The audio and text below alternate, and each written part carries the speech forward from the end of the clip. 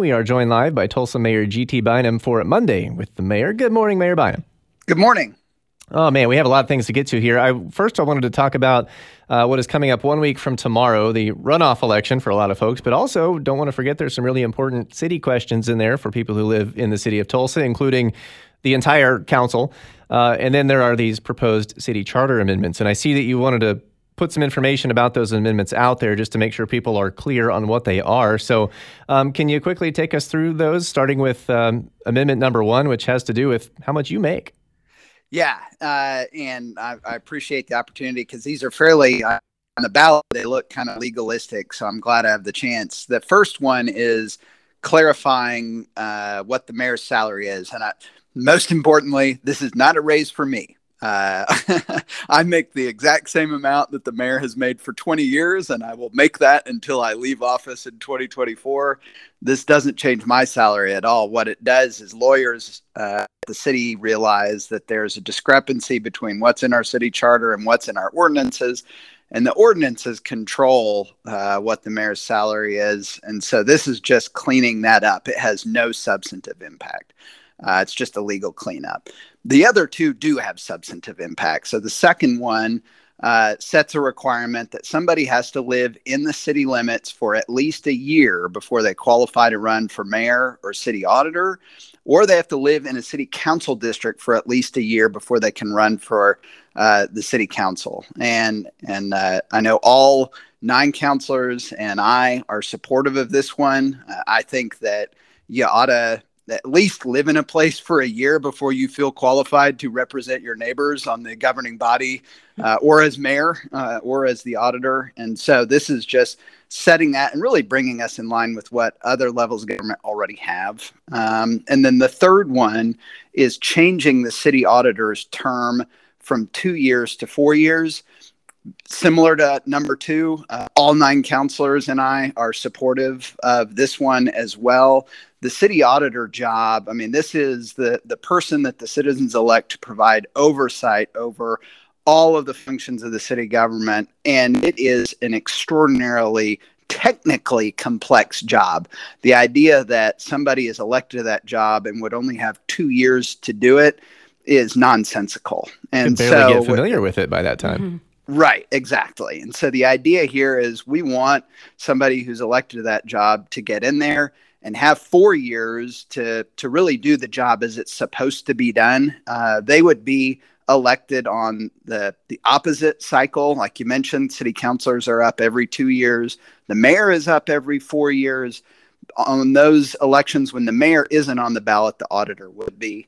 All 3 of these items have unanimous support from the city council and I. Good morning, Mayor. Good morning. Not long after we spoke last week, you made a big announcement that Blake Ewing is your new chief of staff. Yeah, I'm very excited about this. Of course, I'm sad to lose Catherine Junk because she's just been a rock at City Hall, has just been a really tremendous coming in from the private sector, having worked in Senator Inhofe's staff previously. And during a really hard time at the city coming out of the pandemic, she's just been wonderful. But she's the mother of 3 young kids, and she's the first person in government who really meant it when they said they are leaving because they want to spend more time with their family. And so when she told me she was leaving, I thought, well, who out there would just be perfect for this job, which is really helping facilitate the work of the leadership team at the city, helping me do that. And I immediately thought of Blake. Blake is somebody that I served with on the city council for years. I always admired him as somebody who really thinks about the long term. It's very easy for us in government to get focused on the problem right in front of us. Blake is always thinking about what the long-term impact of decisions will be. And he's also never hesitant to be the guy at the table who challenges the rest of us to think bigger and aim higher. And he's a great team member. He knows the people. He knows the issues. And so I was very grateful that he would agree to come on board and be my new chief of staff starting in September. Just out of curiosity, is it going into that, is it understood that it's a 2-year job? It is. And that's what I told Blake. I said, as somebody who cares about him as a friend, I wanted to be upfront that this is a 2-year gig, that I've self-term limited myself, and I will be done in December of 24. And he already had a wonderful job as the COO at OK Pop. And I was upfront with him about that, but he said the opportunity to make a huge impact in Tulsa over the next 2 years and to finish my term strong was something he could not pass up. So I'm really grateful for him coming on board. Tulsa Mayor GT Bynum is live with us for Monday with the Mayor here on the KRMG Morning News. And I know you had a chance in the last couple of days to talk with our own Russell Mills about a number of things. And we're going to have some of that throughout the week here on KRMG. But I just wanted to give you the last couple of minutes here to kind of preview something for us. I know you've got a Career Expo coming up this week. That's correct. This Wednesday at the convention center, all day, we will have a career fair, and it's not a job fair. I mean, at the City of Tulsa, we're focused on people establishing careers in public service. And the reality is we've got over 200 jobs at the City of Tulsa right now that are vacant and available.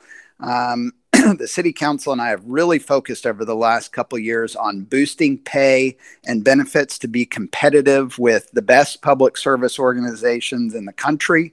And we have such a diversity of jobs available, everything from first responder opportunities to be a member of the best police department, the best fire department in America, saving lives, to jobs that require a tremendous amount of skill, like our waterline crews or our street crews that are out there, operating heavy equipment, to working in office jobs. There's really something for everybody in there. And so we've got this career fair set up where people can come out, talk with the folks who are responsible for hiring these jobs, get any questions they have answered.